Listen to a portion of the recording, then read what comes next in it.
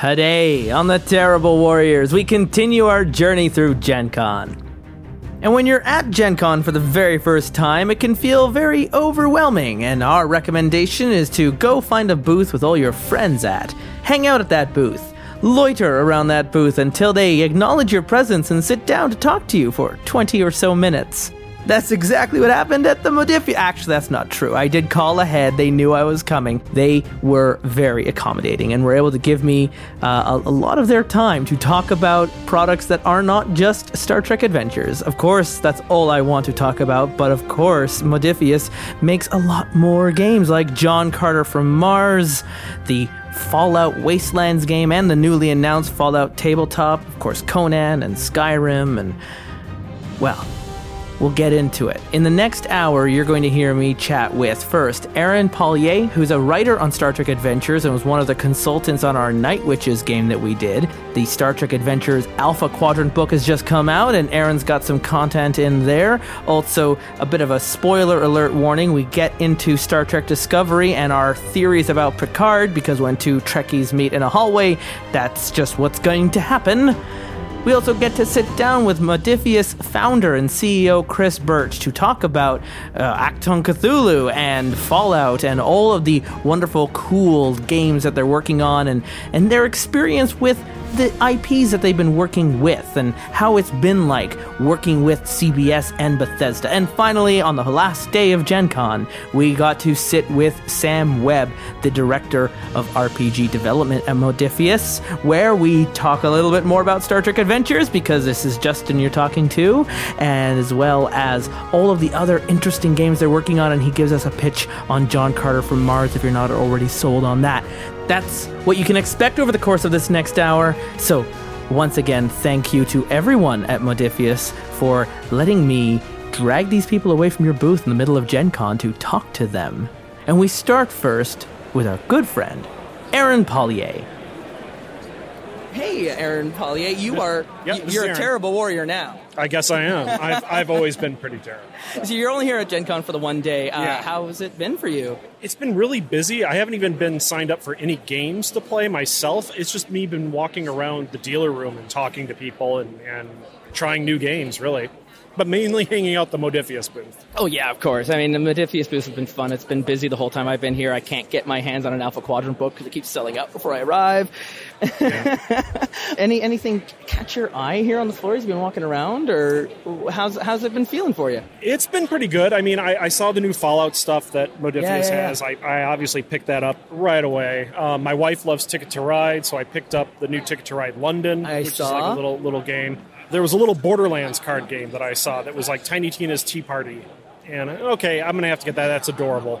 I'm seeing a lot of licensed board games this year. There's a Die Hard one. There's a Little Trouble in China, or Trouble in Little China one. And, and it's just it seems to be just a trend where the IP holders must be just like, all these other ones are doing so well, open up the floodgates. Yeah, I think that's what a lot of it does seem to be, just like movies or television, that if something's based on an IP, it's going to have an automatic locked-in audience. Well, it used to be not that long ago that if it was a game that had an IP, it was a cheaper game. Yes. And that was certainly true with video games. It was certainly true with board games. Mm-hmm.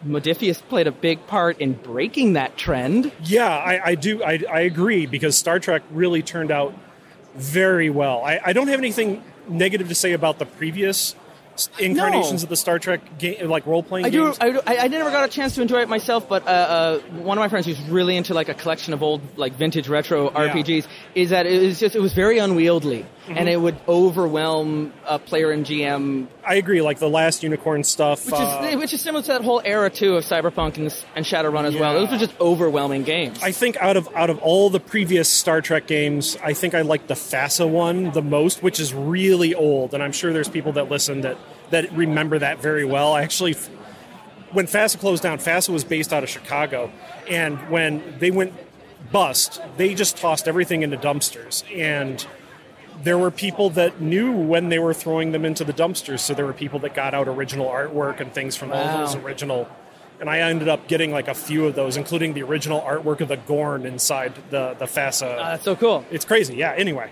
Yeah. Well, I mean, I'm just looking because we're standing right next to the Modiphius booth, and they got the Fallout IP, they've got the Elder Scrolls IP. Obviously, they got Star Trek. There's Thunderbirds, and it's Conan. just Modiphius is getting that reputation now of you can trust us with your product. Yeah, and we're always going to put out a quality thing that people are really going to like. Good art. Good layout, good editing. Yeah, it's all there. The Alpha Quadrant book is out, and that's the one I don't have yet. So I'm looking forward to getting in and chewing in and reading it. I know you've written some stuff in there. Do you want to give us a little tease? Well, there's a couple Tholian ships. One you should recognize from the original series. It's the Tholian web spinner, but I have... Tholians are almost entirely out of frame, though, right? Like, they make a couple of appearances, but they're very mysterious. They're mentioned a lot in Deep Space Nine, but always to the side. They're you see them in one original series episode and one Enterprise episode. Yeah. So, but they're a fan like the favorite. Breen. They're just this. They're one of those. They're on the edge of what we have, and they're really threatening, and they're usually mentioned in we don't want to get their attention. Yeah, and it's like the Gorn as well. Like, the fans love the Gorn, even though, once again, I think they've only appeared in 2 episodes total. But you want to flesh them out because they're clearly powerful in the universe, but they're just off to the side, where the Federation is only just really dealing with them. Even by next gen, the Tholians are still pretty much unknown. So I decided to write another Tholian ship, a new, unique Tholian ship that CBS really cool. approved. And so, and it did get. Of course, it would have had to be. Yeah, they had to look at it, and is it a Weaver?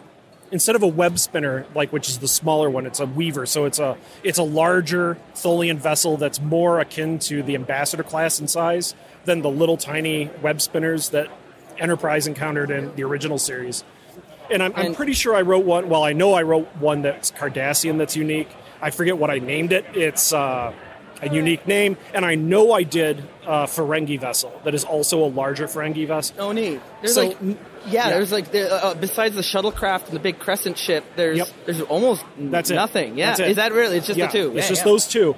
So I built another one that's more of a long range cruiser. I want to say something more akin to the Galaxy. Canonically, the Ferengi do deep space exploration. Yeah. They're like the Federation. They go out and reach other places, but then they go there and they immediately sell them all the technology, and that's how you got the Pakleds. Yes, that was Ferengi interference. The species that has the lasers in the one episode of Next Gen, I can't believe I'm forgetting their name. It's been a long day.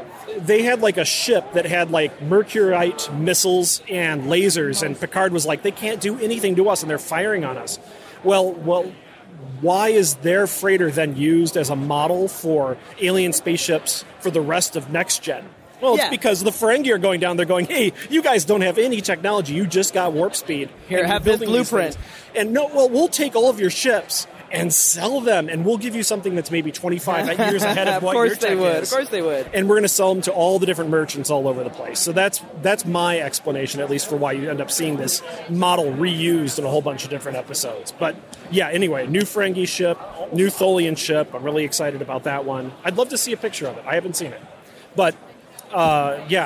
anyway. I'll text you once I get a hand on this book. Yeah.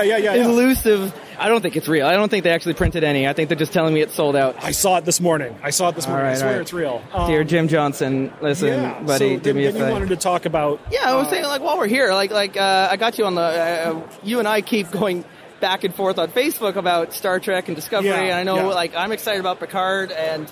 I'm actually very excited for Picard. Yeah. I wasn't at first when they first announced it. I'm like, okay, wait a second. You're gonna do something with Picard? Man, the man's a saint. Don't ruin him. Yeah, but at the same time, I was always like, Patrick Stewart is so selective with what he does that he wouldn't have come back here unless he had a story. And for him, one of his most beloved stories was the Descent with there are 4 lights, and. Excellent. And but also it's the reason why he's now working with Amnesty International and all the research that went into that episode. So he wouldn't come back to do something like Star Trek at a time of his life when he wants to be doing comedy unless there was some message he wanted and Patrick Stewart wanted to share. I agree. And that's the story that they've written. I saw the little teaser that they had. Okay, there's the vineyard. Okay, they care about that piece. all right, now I'm getting a little bit of hope. And then I saw the full trailer that came out from Comic-Con. Yeah. And the more I have sat with it, it has, like a fine wine, it has begun to just percolate and age, and it's just tasting more and more better every time I think about it. Watching it the first time through, I honestly expected to see Data in it. So that wasn't the big surprise to me. The big surprise was actually 7 of 9. And I can't believe how excited I was for that. In hindsight, is super obvious. Yes. He and 7 of 9 have such a shared understanding that, of course, like, 7 of 9 and Picard can talk about something no one else really has a life experience. Yeah, well, them and, like, the board kids. Like a handful of others, but even then, the board kids didn't make it home, right? They all got dropped off along the way eventually because they stopped wanting to have kids on the show. And then Hugh. Maybe. But what the hell, right? There seems to be a single frame of Hugh being worked on. Yeah, taken apart. And it's like, what? And here's the thing is, did we see Data? I think we saw a hologram of Data. I think we saw before. And my mind of it is also Patrick Stewart, 78, Brent Spiner's, he's getting on as well. And he didn't want to return to Data because of his concerns about being an older actor and all that. And I'm thinking the way they handled Carrie Fisher and the way they handled Han Solo and Harrison Ford and let them age, they've got an opportunity here with Data and B4. Picard could be visiting B4. Yeah. The way Patrick Stewart could be visiting a friend with dementia. And it's very possible. And it's Data. It looks like Data. It sounds like Data. It has all of Data's memories, but it's B4. And if, I know in the comics they found a way to, like, unlock his mind or whatever, but that's too easy. That's too, it's too much of a fan servicey.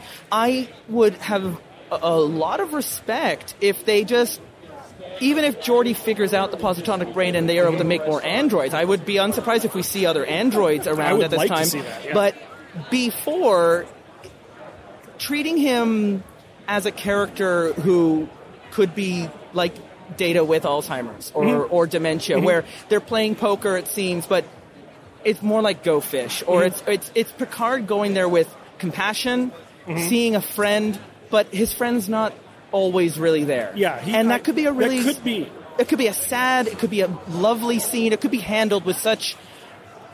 the kind of stories that Star Trek does. Yes, I agree.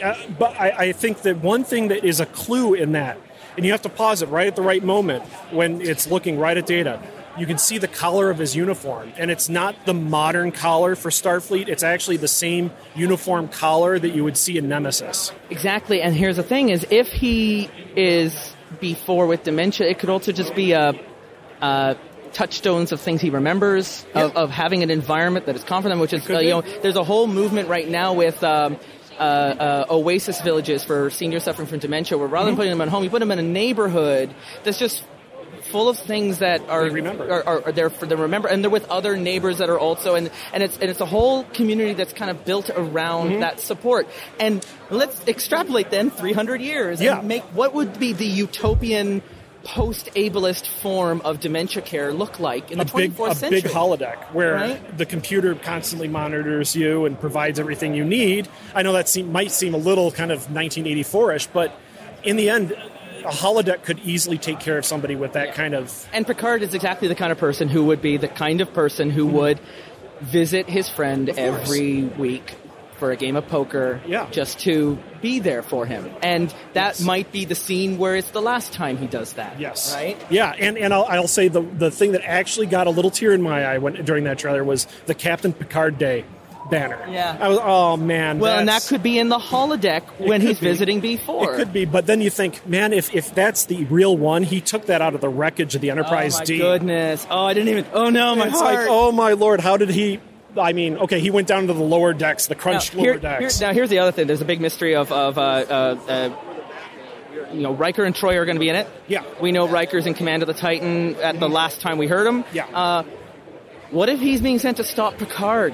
I think it's very possible. Right? Like, he'll listen to you, and then Picard has to, number one, I can't do this. Yeah, I have this mission. I have to do this for them, and Riker has to, he owes it to his duty, and he has his orders, and that could be... It could be. It very well could be the way it goes. I mean, we're going on very if it's going on right my theory that if he's a humanitarian, Patrick Stewart, and he's doing this Amnesty. And if it's a story of a refugee crisis, if it's a story of talking to the U.S. right now and what they're going through, which would be pretty on the nose and I think very appropriate. And this is his adopted country, and Star Trek has always been a reflection of the state of the U.S. So I thought it would be about the Romulans. It sounds like it's about the Borg. I think Borg refugees are even more great of a twist, because the prejudice that they would have against liberated Borg as a community, and not just treating them like prisoners of war, which is kind of how they've been treated up until this point. When you free someone from the Borg, they're a Vulcan, or they're a Klingon, or they're a human. They're not Borg anymore. Borg, when liberated, are more like just people. They were prisoners of war during the time in the Hive. But what if they're keeping on like Hugh did? Or like Picard, that he can still sense the collective. And we know that the collective, when separated, can form mini collectives, and that might be the case of the entire remains of the collective, like a shattered mirror. If there's a Borg refugee crisis, the level of sympathy even from the Federation would be zip. Yeah, no one would want Borg around just because they'd be afraid. Like, you can remove all the implants that the Borg have, just like they did with Seven of Nine. But at least with Seven of Nine, she still had nanoprobes. But even adult Anakin Hansen is still going to look back and be like, I'm still somewhere Borg. Yeah. Just like Picard still somewhere is Locutus. Yeah, those nanoprobes are still there. I mean, you have to even just the effect on the mind. Like, even without all the technology, the experience is still there. Of being completely subsumed by the whole. That you weren't a person, that you were just kind of a cell operating in. Yeah. Which kind of makes me think, too, of like Odo and the Great Link and separating, and just like the withdrawal he even had, and having to ultimately return to that at the end. And it's sort of, there's a really strong story underneath this. And I have, for me, it's my absolute faith in Patrick Stewart, in that he wouldn't return this if it wasn't worth it. No, and I agree. I agree. I'm really looking forward to watching this. I like I said, at first, before the trailers, I was, I don't know. Yeah. But now I'm pretty sold on it. And it creates such crunchy ideas, too, for back at Star Trek Adventures. Like, in the last year alone, now with Picard and with Discovery and with everything's going, like, there's so many... Your game from 2 years ago now is going to be so different today. If you want to set it in the 23rd century, you've got, like, even just with Pike and with that story, right? Like, amazing. You've got so much more to have than 3 seasons of the original series. As much as that was, you've got so many different angles you can approach it now in that era, and you've got and now with them going where we haven't gone before. Like, let's go 900 years. That's going to be an experience. Yeah. You know all about Andromeda. Do you think there's a chance the season 3 of Discovery could be trying to go for Gene Roddenberry's concept that became Andromeda? Discovery lands off in a future post-Federation, and they're now the beacon of hope, and they try to tell that story that Gene couldn't tell because at the time they wouldn't go for it, and so Andromeda ended up being the side act of that. See, I don't know. I don't know. I am not fully versed in Andromeda. I know enough. I would just love to see Gene Roddenberry's Andromeda story exist without Kevin Sorbo. So sure, okay, that's fair. And that's fair. In the same way that there's so many things in Discovery where they justify it by it was in the concept art, and we're going to make it look that way. I could see that being at least an inspiration. It could be, but I don't know. I could easily see a 900 years in the future type situation where there might still be a Federation, but it's a shadow of its former self. You heard about, did you see Calypso? Yes, Calypso was great. And you heard from the writer that the Vidraish is supposedly a bastardized name of the Federation. Yeah. That this people that this guy's running from are whatever the Federation is 900 years from now. Yeah, and you don't know if they're you can theoretically say, okay, they're the bad guys, but who knows? We just have this, like, limited little peek into it. Now, I'm assuming that they are supposed to be the bad guys. Or some kind of totalitarian or some kind of thing. They still have their Betty Boop, but they're subjugating worlds. Mm-hmm. And I can see even the Glorious Federation falling to that at some point. Let's bring the Federation to everybody. Yeah, well, it's bring the Federation to everybody, but it's more of like we need to withstand whatever big force is coming at us from the outside, like be it the people from Andromeda, remember those guys from the original series, or a full-on Borg invasion of Federation space. Like happened in the novels. Yeah, I don't see it necessarily happening, but there's an opportunity because now Picard is happening between seasons 2 and 3 of Discovery in a weird way, right? Like, because Discovery's no longer a prequel. Yeah. And so I don't, it might just be Easter eggs, but there might be a connective tissue somewhere in where the effects of Picard will ripple all the way to where Discovery has landed. I agree. I hope so. Yeah, I want them all connected. They should be connected. Like, yeah, the sinews of Star Trek should tie everything together. It doesn't matter when it is. Just because of, including time travel in it, come on, all these big connections through the eras happen. Yeah, and it's just like, the shared Star Trek multiverse and all that. Aaron, I really enjoy shooting the breeze with you. This is so much fun. Thanks. Enjoy the rest of your time at Gen Con. I want to hear more about the stuff that you're writing and what you're doing. And well, there's lots of things in the works for Modiphius that I've already finished writing. Oh, cool. Quickly, just shoot me off. Lightning round. What are we looking forward to that you're allowed to tell me? I'm allowed to tell you there's going to be another book that has lots of ships in it. Ooh. Lots of ships that people have been asking for. So that's all I should probably say. Okay, all right.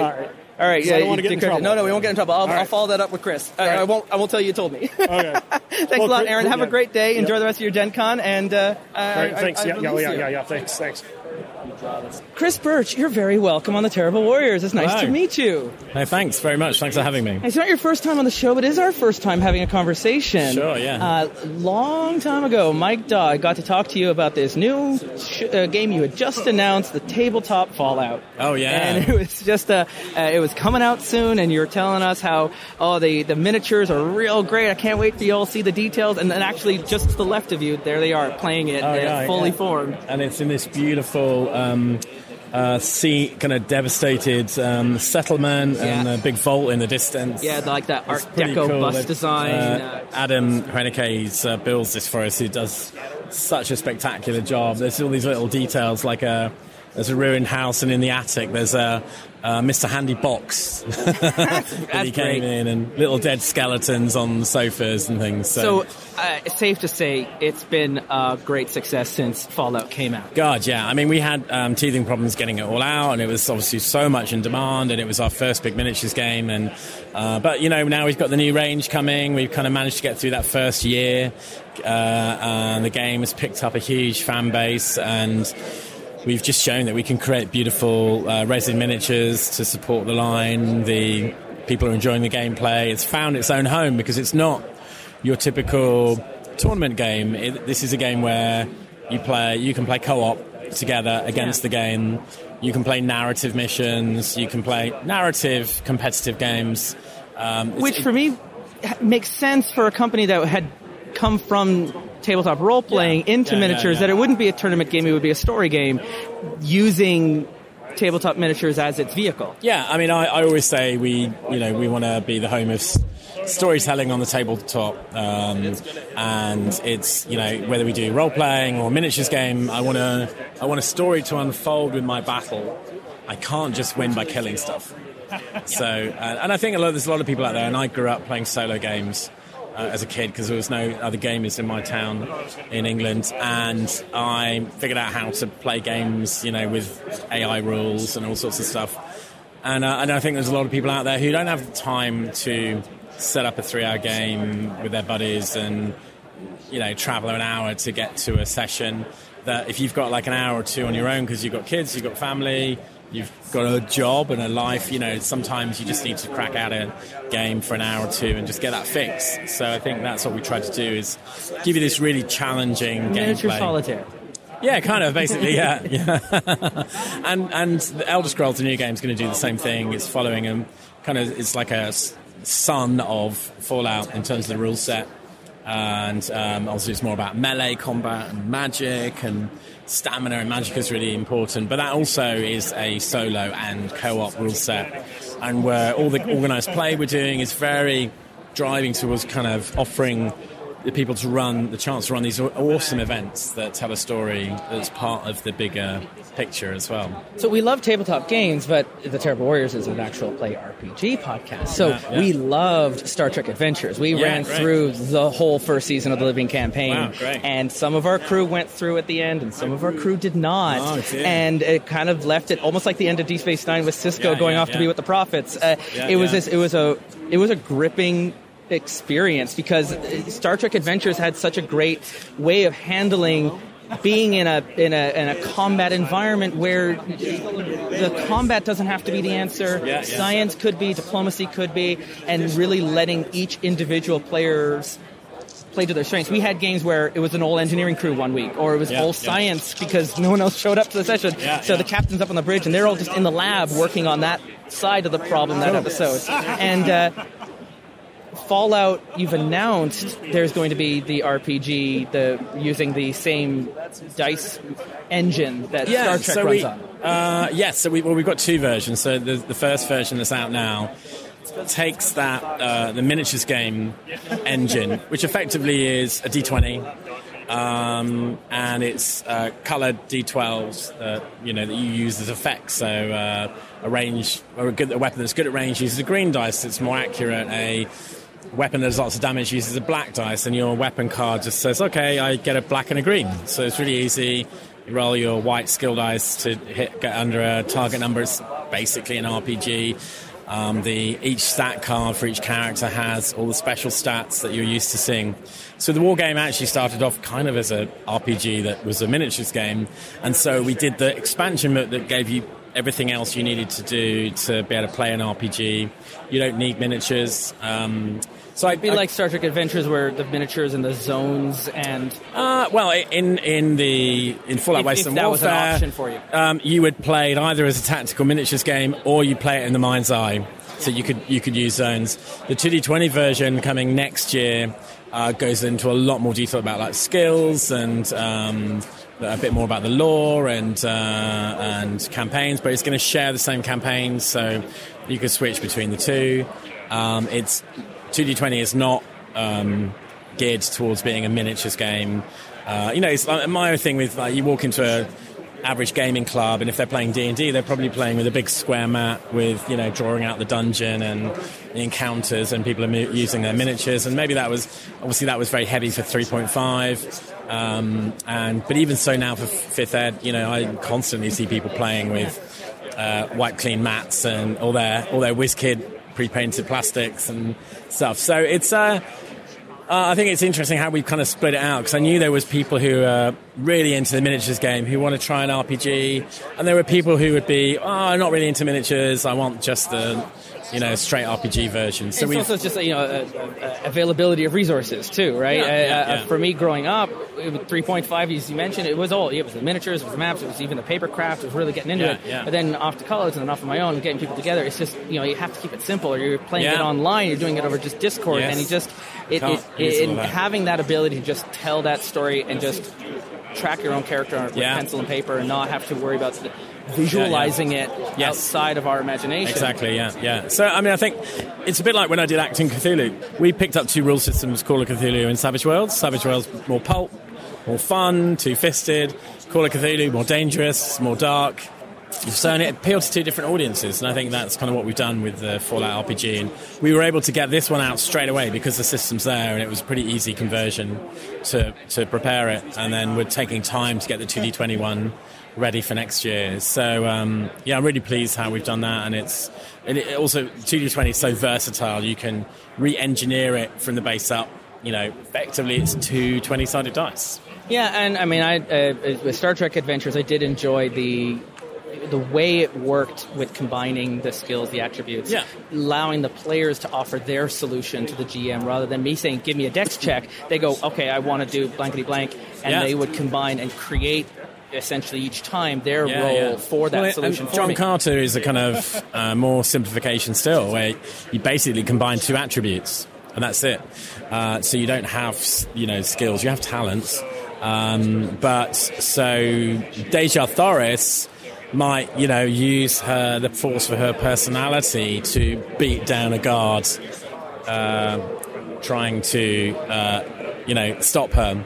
Whereas John Carter uses his might and daring, so it's that flexibility of being able to, create your own route through the story.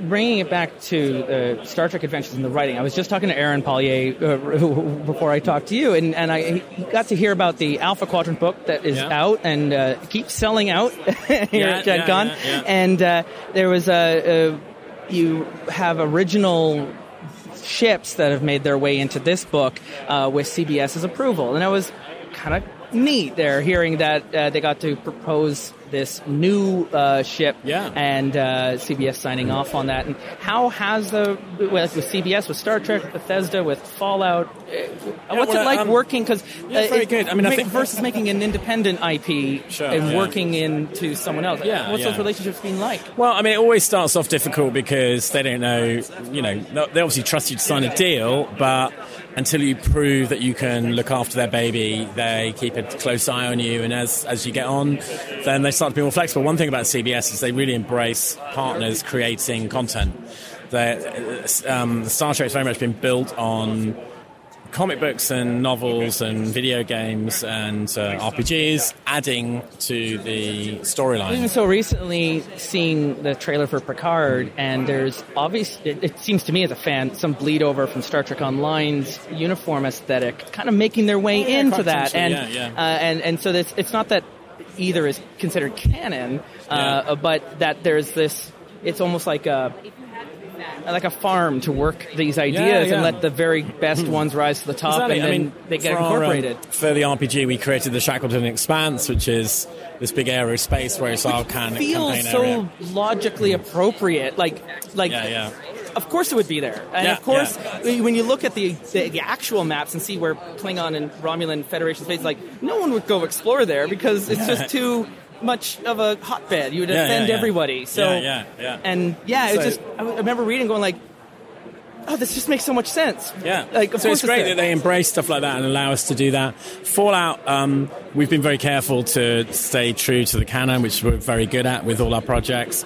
And we have to work really hard to really stay on top of, the miniatures are true to what they would be in the game. But that's the biggest difference between Star Trek and Fallout. Star Trek being a television show primarily, and Fallout being a video game. So it's another and it's game. Very much only a video game. They don't really have much media in other areas. So it's, you have to be very careful not to paint the team into a corner. We can't just go, oh yeah, we've created this new vault that's in Boston. Because the idea of role-playing a crew on the Enterprise is this unique, you get a chance to be an officer, whereas the ability to play a vault dweller, you get that in the video game. So the RPG is coming at it from a different philosophy the game design, but it's still interactive media. Yeah. I mean, they've been very good about letting us, we created a new gun that is a man-handled Gatling gun that isn't in the video game, but they were quite happy for us to have that as a little weapon option for fun because it makes sense for the miniatures game. And, so we've been able to do this kind of cool stuff, but there's so much actual content from the video game to create a miniature that we're going to be busy doing that without having to create anything new for quite a while. So I'm looking around. So between Star Trek and Conan and John Carter and Fallout, you're getting a bit of a reputation for being the ones who do really good IP games. Well, I hope so. We like to think that, everyone works very hard. And we were a small team. We're now 45 people, so we've expanded. So each game has got its own team that works on it, and Affinity's got a team, Conan's got a team. It wasn't that long ago. Go back to the 90s, where if you saw a game that had an IP on it, that was a red flag. It was going to be cheap. It was going to be rushed. It was going to be just to grab money because, look, you recognize this logo and buy it. Board games were traditionally awful with licenses. And, Decipher we're one of the first companies, not only, but they were one of the first to show that you could do a great licensed game. Star Wars was a fantastic licensed RPG with the the D6 system, and so they did a really good job, kind of bringing it through. Last Unicorn with Star Trek and stuff.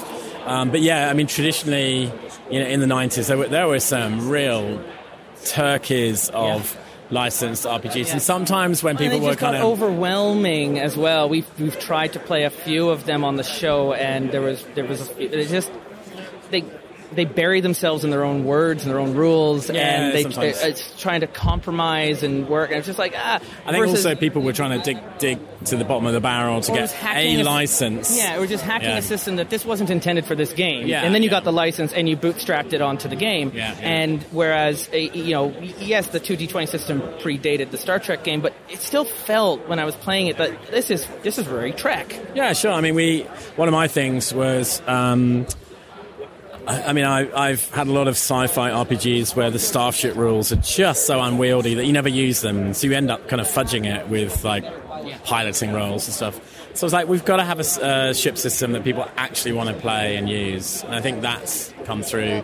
And also we've made it more about the people, not about the tech or the world. Star Trek for me is very much about the characters, and I think we were able to bring characters really to the front of the gameplay. It's not about, the fact I've got a +3 phaser. Phasers are just a thing that everyone gets. It's a post-scarcity environment. Let's not worry about the things. It was the talents. It was to use the determination points to be able to use your values. That was what it was. And you don't level up unless you actually have challenged or used or done something, interacted in any way with your value. So the game is intentionally you like to play yourself. Who are you? Challenge yourself. If you don't like that, go after it. And if you do like it, then use it. But it was just sort of. It was great, and it for us, it worked out really well. Yeah, and every 2D20 game is a bit of an experiment for us because we're pushing the boundary of like, can we simplify this? Can we do this with it? It's a bit like a car company, I guess. They take that basic model, the engine and the chassis and the wheels, and go, okay, can we make this a sporty version?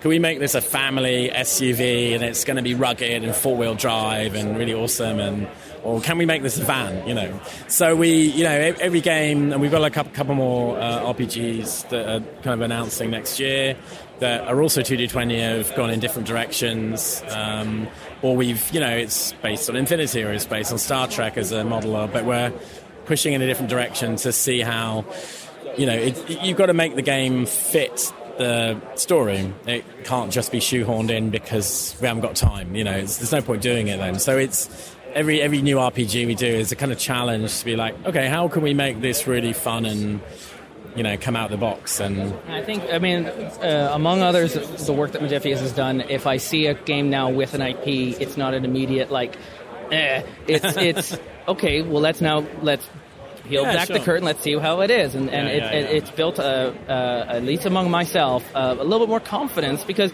I do like these properties, and it sucks when you pick up a game set in a world and it doesn't work. It's just it's even more of a letdown than playing some clunky other game. But to see it actually then realize and go there, great, now let's flex it out and try it, and it's just been that's all. That's my feedback. But cool. This isn't my interview. This is my interview with you, Chris. Here at Gen Con, you've got the Alpha Quadrant book coming out. What do we got to look forward to? Any big stuff here that they want to know about when I put this podcast out? Obviously Fallout. We've been showing off the Elder Scrolls miniatures for that game that's coming.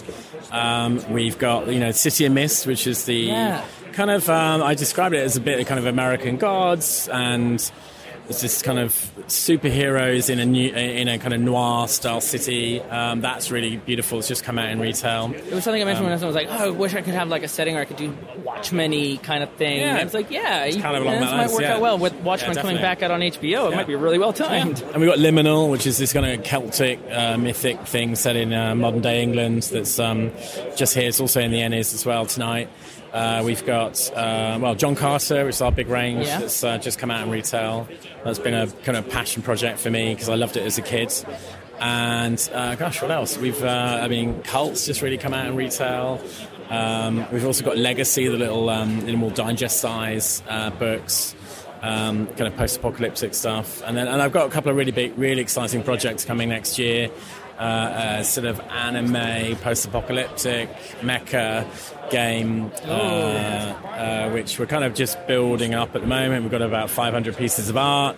It's going to be a really exciting launch with storyline, sort of narrative fiction and audio dramas, and then kind of building up to RPG and miniatures, and hopefully people are going to like it because we've spent a lot of time on it. You're pressing the right buttons there with your teasing words, so I'll stay on top of that so that when we hear more information, I'll be there first in line. Great.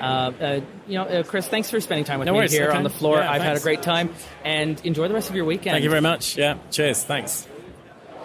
Sam Webb, you're very welcome on the Terrible Warriors. Thanks for sticking some time with me. No problem at all. So I'm standing here literally in the corner of Gen Con at your booth. And yesterday I got a great opportunity to sit down with Chris Birch, and we talked a lot about Star Trek and Fallout and where that's going and where that has been, and a lot of the miniatures aspect. But I did, want to pull you aside and what's your role here at Modiphius? And I understand you're the role-playing guy, if I want to talk about I am the role-playing guy. Yeah. I have the lofty title of head of RPG development. Wonderful. So we did a lot of Star Trek adventures during the Living campaign for the first season. Yeah. And got sucked into that. And we had a grand time. And then just today I've picked up the Cult book because they were like all over the Ennies with their nominations, and I was like, what is this thing? And I know John Carter from Mars is one that has been on my burner of this has to happen eventually. So tell me here, Modiphius has had a hell of a year. Yeah, it has. Like many years before, it's always been a hell of a year for us because we have a lot going on, even stuff that we haven't even really announced or talked about yet, and that I'm not going to talk about. No. Before you start. But we've had so many releases, even just this Gen Con, that are kind of headliners for us and our fans, but not necessarily like huge news.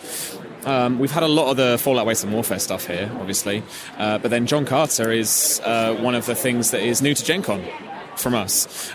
So it's been out for, I'd say, probably a couple of months now at least, and we fulfilled the Kickstarter, the wave one of that, so like the core products, the book, the campaign guide, the narrator's toolkit and all that kind of stuff. So what can we expect there with John Carter from Mars? Is it runs on the same engine as Star Trek Adventures, or is it running on its own thing? So I know Chris was real passionate about that. That was like his thing that he grew up with, that story and that book. And this was like, was the thing of bringing that story. What could we expect when we open that book to take us into that world? Really pulpy, like science romance, really. It uses the 2D20 system at its very core, but it was streamlined and made really pulpy in the development process. One of the things that I'm really proud of is that we don't just kind of reskin 2D20 and, slap a Starfleet designation on the front or like slap a Conan on the front. We actually go in and do a deep dive of the settings that we're working with and the universes. And make the mechanics fit that and make them really appropriate with the 2D20 core at its base. And that felt really appropriate in Star Trek. Even with 2D20, the nature of it and the way you're combining attributes and skills and giving the players an opportunity to show off their own expertise. And I thought it was a system that really showed off expertise in a way that other systems don't always allow, because you're corralled into, I need a specific move for this specific challenge.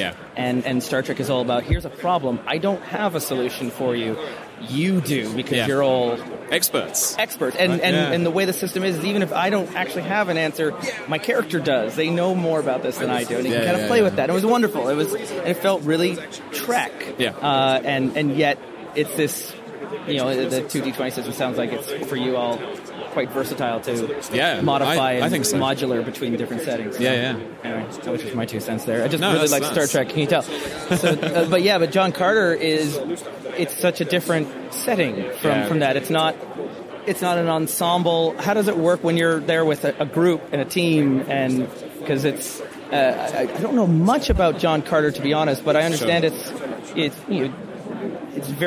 a singular hero. It somewhat is, but the stories actually lend themselves to a little bit of troop play in some of the different kind of people and places people you can be and places you can come from like the kind of the green like four-armed Tharks to like Deja Thoris, this kind of amazing princess scientist, to like kind of like Okar Martians and the Firstborn Martians. So you can have lots of different kind of ancestry and different types of characters there, and it's all very heroic and like overly heroic. So you're talking like expertise in Star Trek. There's almost that kind of vibe in John Carter, but it's just that you are all incredibly capable people. It leans into that romantic novel aspect, you know. So it's much easier to like overcome like a room of minions and try to get to the like evil villain. It's making me think a little bit of our experience when we did the Seventh Sea. It's got that romanticized Three Musketeers thing, but with this pulpy 30s era science fiction veneer. That's it, right? Yeah. All right. Cool. All right. I'm down. We've got a copy. We're just looking for that tease where we got into it. Yeah. What are some of the other role playing? Like one of the things I was fascinated was you had the miniature set with Fallout, and the miniature set when we first talked to Chris years ago was. You could use it as a role-playing game. Yeah. The rules were there, but now it's been announced that Fallout is coming out with its own like tabletop core rule set. So, how did that come to be? Was it just that there was just so much of a demand with the miniatures to do that? Or So there was a call out from the community of Wasteland Warfare players who were looking for a role-playing solution with the game. So that's why we brought out the standalone expansion book, and that works very well. And very intrinsically, obviously, based off the rule set for Wasteland Warfare. But we got the opportunity to make these role-playing games, and so I pitched for a 2D20, like its own proprietary, like, big hardbacks that we're used to, and it delves into the history and the setting of Fallout as well, that some of the standalone expansion here it touches on, but doesn't go into a huge amount of depths to. So we're developing that at the moment, and so hopefully next year we might be here with a full like Fallout role-playing game hardback. Well, I'm looking forward to the sequel conversation that we have. Yeah. One of the things that Modiphius I think has received a well-deserved reputation of is handling IP properties and taking them and not cheapening the we're really faithful with these. Yeah, there was a time in the 90s especially where IP, if you saw a game that was based on a product, it was kind of a red flag already that it was something else that got that thing bootstrapped onto it. Yeah. And I mean, I'm just looking here at your pillars around us with Skyrim and with Conan, Fallout, Star Trek. But there's also original content that you have that isn't tied to an IP. Yeah. Tell me a little bit about that. Well, so Chris started the company through a Kickstarter for Achtung Cthulhu, which was his own IP, kind of like a World War II Cthulhu setting, essentially, with strange occult Nazi factions and, allied heroes trying to fight the mythos. And so we have been updating it a bit as well and developing the actual IP a bit further in-house. And then bringing that in line to our 2D20 system. So there'll be a game for that out at some point in the not-too-distant future, which I think we should be kickstarting again, kind of bringing it to its roots again, So that's been really good to work on the development of that. And we streamed some of the beta testing on Encounter Roleplay as well, which was great fun to GM. I see a lot of the artwork, all the cover work that comes out of Achtung. It just looks like a wild setting. Yeah, it's phenomenal, and it's come like straight out of Chris's head. And now we've got the line editor on it is John Houlihan, who also contributed to some of the original fiction. A few years ago when it started up. Gen Con has such a Lovecraft presence. Almost every other booth has something of the mythos in there. It's just something about it, right? And taking the setting, though, and I've seen Cthulhu in ancient Rome, and I've seen Cthulhu with World War II, and taking that default setting of Massachusetts in the 1920s, but moving it to other places around the world. It's interesting and exciting, and it remixes these ideas we're used to. I also just saw there behind you, Infinity is a sci-fi RPG you have, right? Yeah, another Kickstarter we did a couple of years ago, and we've just delivered the Wave 2 of that. And that's a lot more than just the Star Trek Adventures game without the Star Trek IP, right? Oh, yeah. In fact, it came before Star Trek Adventures, so the development and the design of the game was very much geared towards Infinity, obviously based off the tabletop skirmish game. So combat and, acting in, like, there's kind of Matrix-y type thing, so there's, like, InfoWar type stuff, and that's all very reactionary based as well, much like the tabletop skirmish game. So it's a bit more complicated than Star Trek Adventures because that's what the IP lent itself to, or lent us towards. So it does have more crunch to get into it when you need to. Yeah, absolutely. And so does that make the game's a little bit slower in spending time because of the planning that goes into what your strategy would be? Absolutely can be. But again, it's still, a role-playing game at heart with characters who are just individually, but then for a collective, trying to strive towards a goal. So there's still our usual momentum and heat, or like threat as we usually kind of call it, in there. So you can riff off other people's successes. And at its very core, still uses, again, the 2D20 system that I think is really flexible for task resolution and for kind of cinematic role-playing. It's a nice... It puts a lot of the agency into the player, I found, to propose their way through and navigate, rather than it just being on the GM. We do this, succeed, fail, succeed. But it's much more than... It's not as binary, I guess. Yeah, I love the kind of mechanics like in Trek and in Infinity and other games like that, where you've got these like obtain information momentum spends, where you can just spend a point of momentum and then ask the GM a question. And it's like, I just want to know, like, do these things I'm seeing connect up somehow? And the GM can be really vague and stuff. Or they can just say, well, if they legitimately just wouldn't connect the dots, just be like, well, you don't know. Which is nice for me when I'm running these games, is I can write a little extra detail. I don't have to feel like I have to find an excuse at some point to reveal it. Leave it to the players. You can draw this out of me, but and if you're not interested, you're not interested, and we'll just keep blowing stuff up. But. Yeah, exactly. Yeah, but it's great little kind of mechanical things like that just help along the kind of cinematic nature of what can be a role-playing game. You can reward the player curiosity in a way that you might not otherwise see. Yeah. Is there any other thing here on your roster, like John Carter's the new one? Is there something that you feel like doesn't maybe get the love it deserves, gets overshadowed by all these huge names that you've got at your table? Because I also saw, like, I only just heard about Cult last night when I was standing in the Ennies, and it had been nominated for a number of like cover artwork and things like that. It looks so beautiful and evocative and weird and scary. And Liminal's another one that I see on the table. What can I know about these properties? Well, so these are all like third-party properties that we work with, who are independent publishers. Similar to the relationship with Free League, then. Yeah, okay. And so we work with them to kind of get to the main kind of bricks and mortars market, so getting into retail, getting into distribution, and that kind of thing. So there's a whole host of IPs. There's some days where I go onto our web store just to have a look at something briefly, and I find a new IP that we're working with, or like a new publisher we're working with, and I'm like, what's this game? I have no idea. I've not been told about this. But it's really cool to discover, and it's really great for Chris to support these independent publishers. Like, sure, cool and it must be, from a consumer standpoint, it all just seems modiphious, and it's not always. And it took me a few goes at it to realize that Free League was like its own entity that was partnering with. And they flourish now, and they're going sticking out on their own. So it's doing so well. I'm being heckled by our community manager, who's here. Wonderful. This is what happens when you're at a when we're just on the floor. It's all good.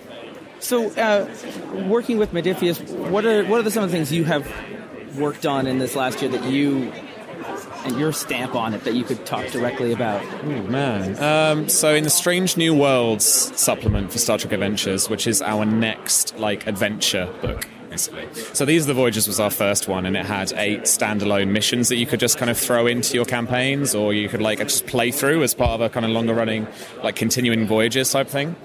So in that second one, Strange New Worlds, I've got a mission. So I wrote a full 10,000 words mission that you can go on. Terrific. And so I'm really pleased with that. And what should we know about this mission? What's the on the next episode of Star Trek teaser that we get? Sure. The elevator pitch is that a Vulcan's Science Institute, I can't remember the exact name, but the Exploratory Science Division, has gone quiet on a planet.